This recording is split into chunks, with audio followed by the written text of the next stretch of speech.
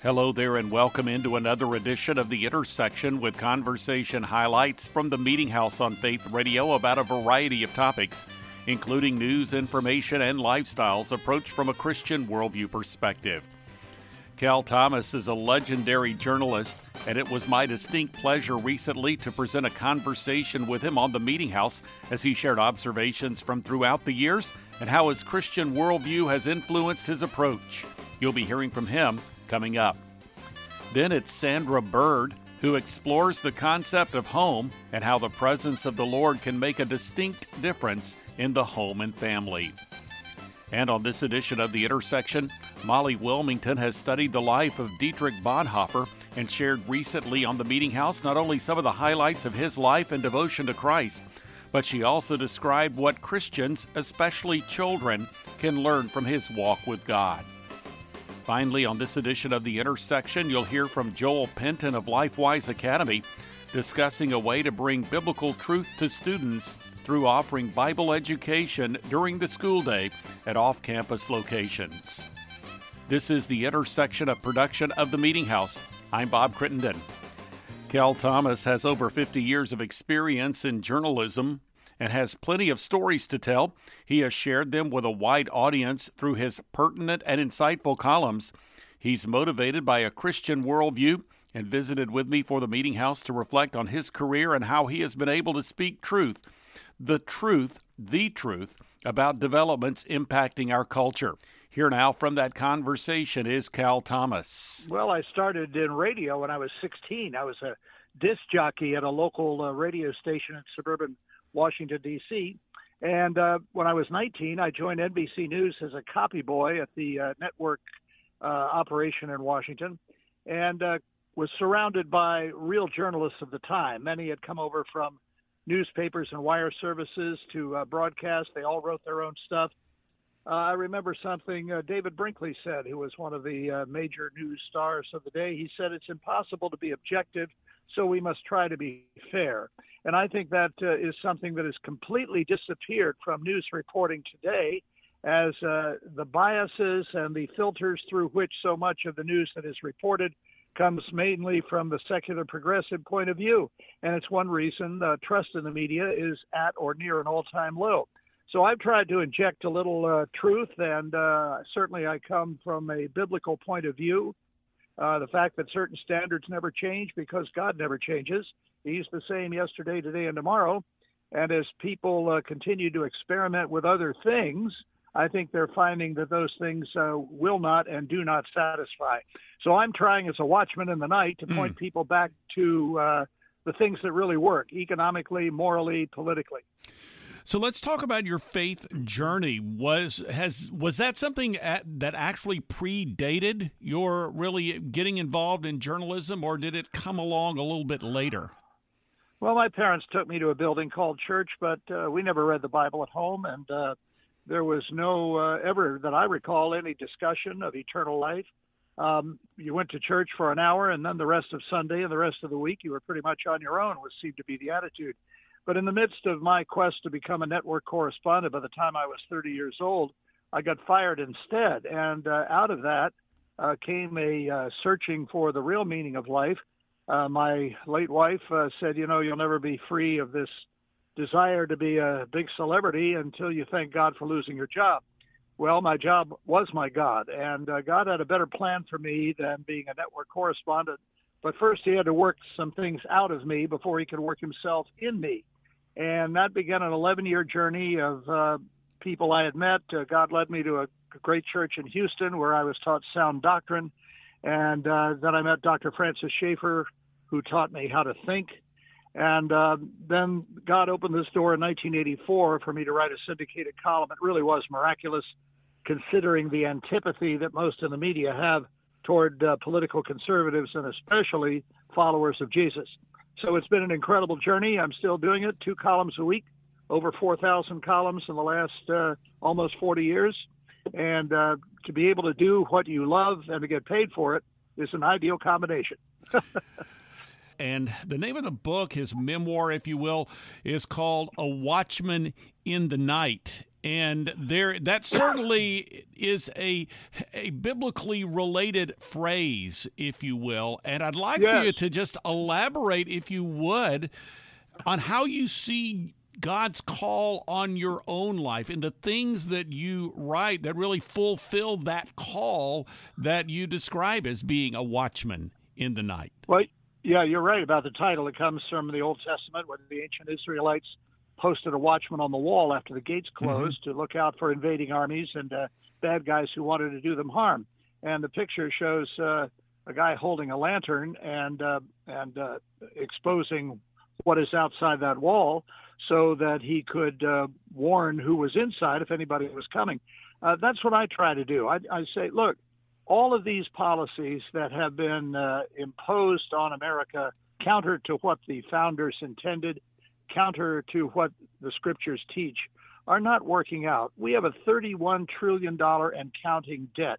We have an open border, uncontrolled immigration. We have a serious loss of shared moral values. And all three of these things are consistent with the fall of empires and superpowers of the past. What makes us think that we are going to get away with what no other nation has gotten away with? We now elevate and promote things that God calls an abomination. Do you think he can be mocked without consequences? He certainly has not been in the past, and since he never changes, and there's no reference to the United States in Scripture, if we don't turn back to him, and rapidly, then I fear we're going to head in the same direction as those other nations that forgot God in the past. That was Cal Thomas, the author of the book, A Watchman in the Night, What I've Seen Over 50 Years Reporting on America. You can find him online at calthomas.com. Next on this edition of the Intersection Podcast, it's the author of the book entitled Dwell, 90 Days at Home with God. Sandra Byrd, in advance of Mother's Day 2023, offered insight on how a home can reflect the presence of God and a mother's role in facilitating that. From that conversation, here is Sandra Byrd. When we acknowledge that our peace doesn't need to be dependent on circumstances, it's dependent on our relationship with him and the gift of his peace, then we can acknowledge that our homes can be a sanctuary kind of from the outside world, from the, forces that might be we battle with every day, whether they're on a job or it could be a commute or it could be health issues or anything. Our peace in our homes are dependent on the relationship that we have with him. Speaking of that psalm, I love that verse, Psalm 4:8. In peace I will lie down and sleep. For you alone, Lord, make me dwell in safety. And that dwell word again, resting together, being together. So to set up an atmosphere in your home, what I kind of call the put the phone down moment. He's of course with us, and we know he's with us. But like if you're out, having dinner with someone and they're looking at their phone instead of looking at you. I've seen parents walking with kids looking at their phone instead of the kids. And it's easy to be quickly judgmental. And then I have to say to myself, hey, Sandra, God's in your home. Are you putting your phone down? Are you acknowledging his presence?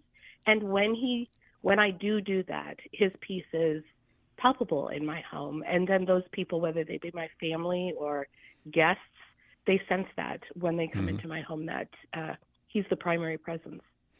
Sandra Byrd is joining us today here on the Meeting House on Faith Radio. She has written a book called Dwell, 90 Days at Home with God. Now, a while back, you also wrote a book called The 1-Year Home and Garden Devotions. What is the relationship of that previous book with this particular book, Dwell? These devos, these 90 devos, were drawn from that original devotional, and then I fortified them with some scripture. I chose the ones that really focused on dwelling in, acknowledging, recognizing God's presence in our lives. The lessons he shows us.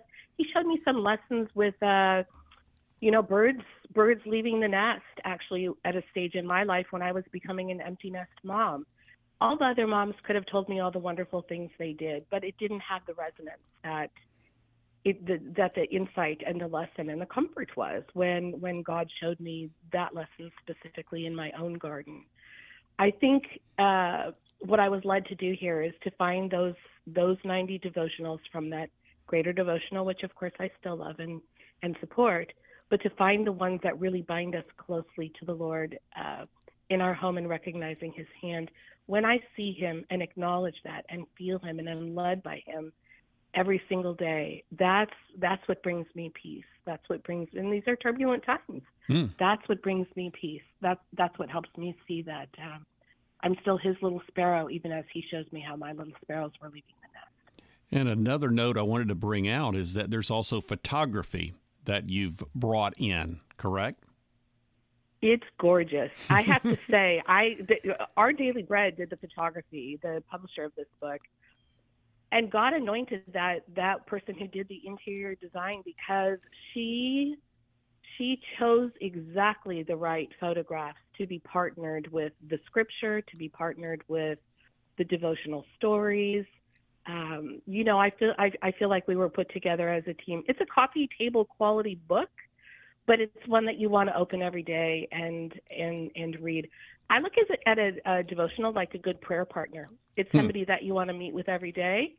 They share a story with you. They share how God is working in their lives, and they bring you deeper into the scriptures. So if you're reading a good devo and one that brings you into that kind of frame of mind, which the photography in this book certainly does, it can be a prayer partner event. Sandra Byrd here on The Intersection. You can find her online at sandrabyrd, BYRD.com. This is The Intersection Podcast, a weekly production of the Meeting House. You can learn more through meetinghouseonline.info or by visiting the programming section at faithradio.org and clicking on the link to the Meeting House. Through that Meeting House homepage, you'll find a link to the Media Center, the place you can go to listen to or download full conversations with recent guests featured on the Intersection Podcast and the Meeting House radio program. You'll also find links to the Intersection, to the Media Center, as well as its Apple Podcast feed. Plus, you can watch video clips of Meeting House guests through the Faith Radio YouTube channel. There is a link provided through that homepage. 2 blogs are accessible. One is The Three, with 3 stories of relevance to the Christian community. There's also The Front Room, with devotional thoughts and commentary from the Meeting House. And you can follow me on Twitter and access the Meeting House Facebook page. Again, that website address is meetinghouseonline.info, or you can visit the programming section at faithradio.org. Conversation material from the Faith Radio Meeting House program can also be found through the Faith Radio app and a variety of podcast platforms, including Amazon Music, Apple Podcasts, Spotify, and other platforms. Just search for Faith Radio Podcast. Well, next up on this edition of the Intersection Podcast, it's the author of the children's book entitled Dietrich Bonhoeffer, The Teacher Who Became a Spy. Molly Wilmington discussed aspects of the life and ministry of the theologian and lessons that children and adults alike can apply in their lives. Here now from that Meeting House conversation is Molly Wilmington. One of my favorite children's books is George Washington and the General's Dog. And I modeled my book pretty closely after it. When I researched it, I looked for stories that children like. In fact, I have many friends who are Bonhoeffer scholars, and they actually look at it and say, oh, I didn't know these stories, because when they were reading about Bonhoeffer, they were reading about his theological ideas or kind of the bigger picture things, the steps of resistance and things like that, or what he said about peace. And so these stories are fun for adults to read as well. And what I do with my book is I start off by talking about how Bonhoeffer loved children. And he also was a teacher in addition to being a pastor. So I talk about him taking care of both the children that the children that he taught, but also the older students that he taught, who were usually kind of in their 20s, and how he lived in life together with them. For the younger kids, he took them on trips to the beach or to the woods because they were inner city kids who didn't get out and get to do those kinds of things. or he visited them in the hospital when they were sick. In fact, I didn't have time to say it in the story, but one time there was a miraculous healing after he went and visited with this child. He also went to their homes where it was just abject poverty, and it was really uncomfortable for Bonhoeffer to sit and listen and to know what to say to the family. So he loved them, and some people might discount that as, oh, that's not putting your faith in action, but it is. It's loving children and helping them grow and see what it looks like to have support and to learn about God. So that's where you start off, and there's some funny things in there too that kids love. Like one of his students fell asleep under the piano to surprise him. He was waiting for him so long, but Bonhoeffer went to bed instead and came back the next morning, and somebody was snoring under the piano. So you've got some fun stories like that. And then the kids also really like the part about helping, seeing where Bonhoeffer's nieces and nephews and his sisters helped to send secret codes back and forth between Bonhoeffer and his brother and two brother-in-laws who were in prison. And so, kids imagine themselves also helping as spies with the secret codes in the books, or hiding entire messages within the jelly jar lids, back and forth. And later, kids can find out even more that the family did to help with washing the clothes and preparing food. And it was very dangerous what they were doing. And then the kids also can learn a lot by looking at what it was like when Bonhoeffer was in prison. Bonhoeffer was still able to help people. He helped by sharing the little food he had, sharing scripture, and then praying with people. Those were three ways I talked about it. He was suffering in prison. He felt lonely and sometimes despondent, but he also kept turning to God and finding peace. He read the Psalm 23 I talk about, and he read the Psalms were very important to him. And so he asked God, how can I still be a pastor? How can I still help people? And he was that to people in prison. I shared this book early on with my son's sixth grade teacher, and he said, this is really important about sharing your food. This is a power that kids have. When they go to school and their best friend or somebody in their class doesn't have food, they can share the little bit of food they brought. And they might be a little bit hungrier that day, but they've helped their friend. And so these are tangible ways that kids can be active in loving people around themselves and asking, what can I do even in hard times? There's also a 2-page spread about Bonhoeffer going on the radio, writing newspaper articles, giving lectures. Now, not everybody's called to do that, but everybody can help people who do that. You can go and set up the chairs and make the meatballs and spaghetti, or pass out information, or send emails that, hey, we're going to get together, or somebody's coming to speak. So there's so many tangible ways that people can learn from Bonhoeffer's courageous witness, and also the people that were all part of Bonhoeffer's life. Comments from Molly Wilmington here on The Intersection. You can find out more online at theteacherwhobecameaspy.com. Well, this is The Intersection podcast. Joel Penton is the founder and CEO of LifeWise Academy, which offers Bible instruction through what's called Release Time Religious Instruction, providing public school students with courses during the school day off campus. He's written a book called During School Hours, Why and How LifeWise Academy is Reinstalling Religious Education into the Public School Day. Here now from a recent Meeting House conversation is Joel Penton. Well, my background is in ministry. I got into full-time ministry right out of college, and it's in public schools. The ministry I got into was a traveling speaking ministry to public high schools and middle schools, and so I had kind of those two prongs. And then in 2018, people in my hometown reached out to me to tell me about this new Bible education program they had started, what was a released time program. I had never heard anything about it. I had no idea it was legal. And I quickly came to the conclusion that this is the best kept secret, maybe the greatest missed opportunity of the church to reach the next generation. And I jumped in with both feet at that point. So tell me about the process of getting LifeWise Academy up and running.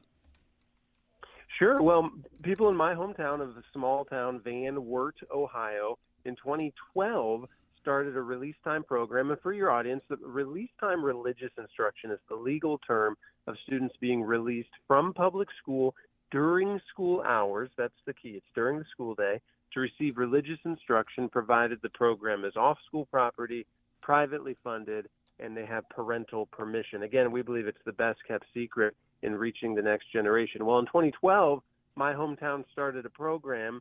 They hoped to have 30% of the elementary school enroll because that's how many kids attend church. However, the very first year, 60% of the school enrolled. And by year 3, over 95% of the entire school was enrolled, being taught the Bible on a weekly basis. It was in 2018 they reached out to me, the hometown guy who was in ministry to schools, and said, hey, how come we have this amazing program that's legal? The Supreme Court's already ruled on it. How come every community across the country doesn't have a program like this? And that was with that question that we said, well, let's put a program together that any community could implement. We give them the tools. Maybe communities will do it. That was in 2019. We launched our first programs, and here we are, serving more than 100 schools nationwide. So how is it that you began to develop a curriculum, and what components did you want to offer to the students who would participate in this release time program? Yeah, great question. Well, we did want to put together the entire package. What we realized is that it sounds simple to take kids off school property, teach them the Bible, and bring them back. It sounds simple, but the execution isn't simple because you pretty much have to start a private school. You got to get a facility and transportation and curriculum and policies and all of that. And so we wanted to remove all the barriers, put everything together in a package that any community could implement. And yes, a big part of that was finding a curriculum. And we wanted a curriculum that would really lead with Scripture and point students to Jesus, as well as how Jesus transforms our lives. And so we have a licensing agreement with a curriculum called the Gospel Project. We teach students through the entire Bible, Genesis to Revelation, over 5 years, from first grade to fifth grade. They start in Genesis, they end in Revelation. Every lesson talks about the head, heart, and hands. And so the head, we start with the information on the page. The heart, how does it connect to the bigger picture of the gospel message? And hands, how does it transform our lives? And by the time they graduate, they've been through the whole Bible. Well, I'd like for you to share with us, Joel, when we think about the legality of this, and some people, like you said, and very similar to your initial reaction, it's like, really, this is almost sounds too good to be true. If you would just build for us over the next couple of minutes the legal foundation for this concept of release time. Absolutely. Well, we're all familiar with the fact that decades ago, there was a series of Supreme Court cases that took things like prayer, Bible reading, and that type of thing out of the school system. What very few people realize is that amidst that, in 1952, there was a Supreme Court case, Zorach versus Clausen, in which a program, a religious program, was challenged, and it went to the Supreme Court. However, that program was upheld because the students were not taught the Bible in school. They were taken off school property. No public funds were used. It was all privately funded, and they had parental permission. And so the Supreme Court upheld that program, establishing that if those three criteria are met, then students can study the Bible during school hours. However, there was just so much publicity around all of the other cases of the Bible being taken out and prayer being taken out. It's kind of gone unnoticed now for 70 years. Joel Penton here on The Intersection. You can learn more at lifewise.org. Well, we're nearing the end of this week's edition of The Intersection Podcast, the weekly... We are nearing the end of this week's edition of the Intersection Podcast, a weekly production of the Meeting House. You can find out more through meetinghouseonline.info or from the programming menu at faithradio.org. You'll find a link to the Media Center from the Meeting House homepage. That's where you can go to listen to or download full conversations with recent guests featured on the Intersection Podcast and the Meeting House program. You can also find links to the podcast, to the Media Center, as well as the Apple Podcast feed. And there's a link to video clips from Meeting House guests through the Faith Radio YouTube channel.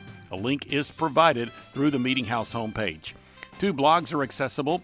One is The Three, with 3 stories of relevance to the Christian community. There's also The Front Room, with devotional thoughts and commentary from the Meeting House. And you can follow me on Twitter and access the Meeting House Facebook page.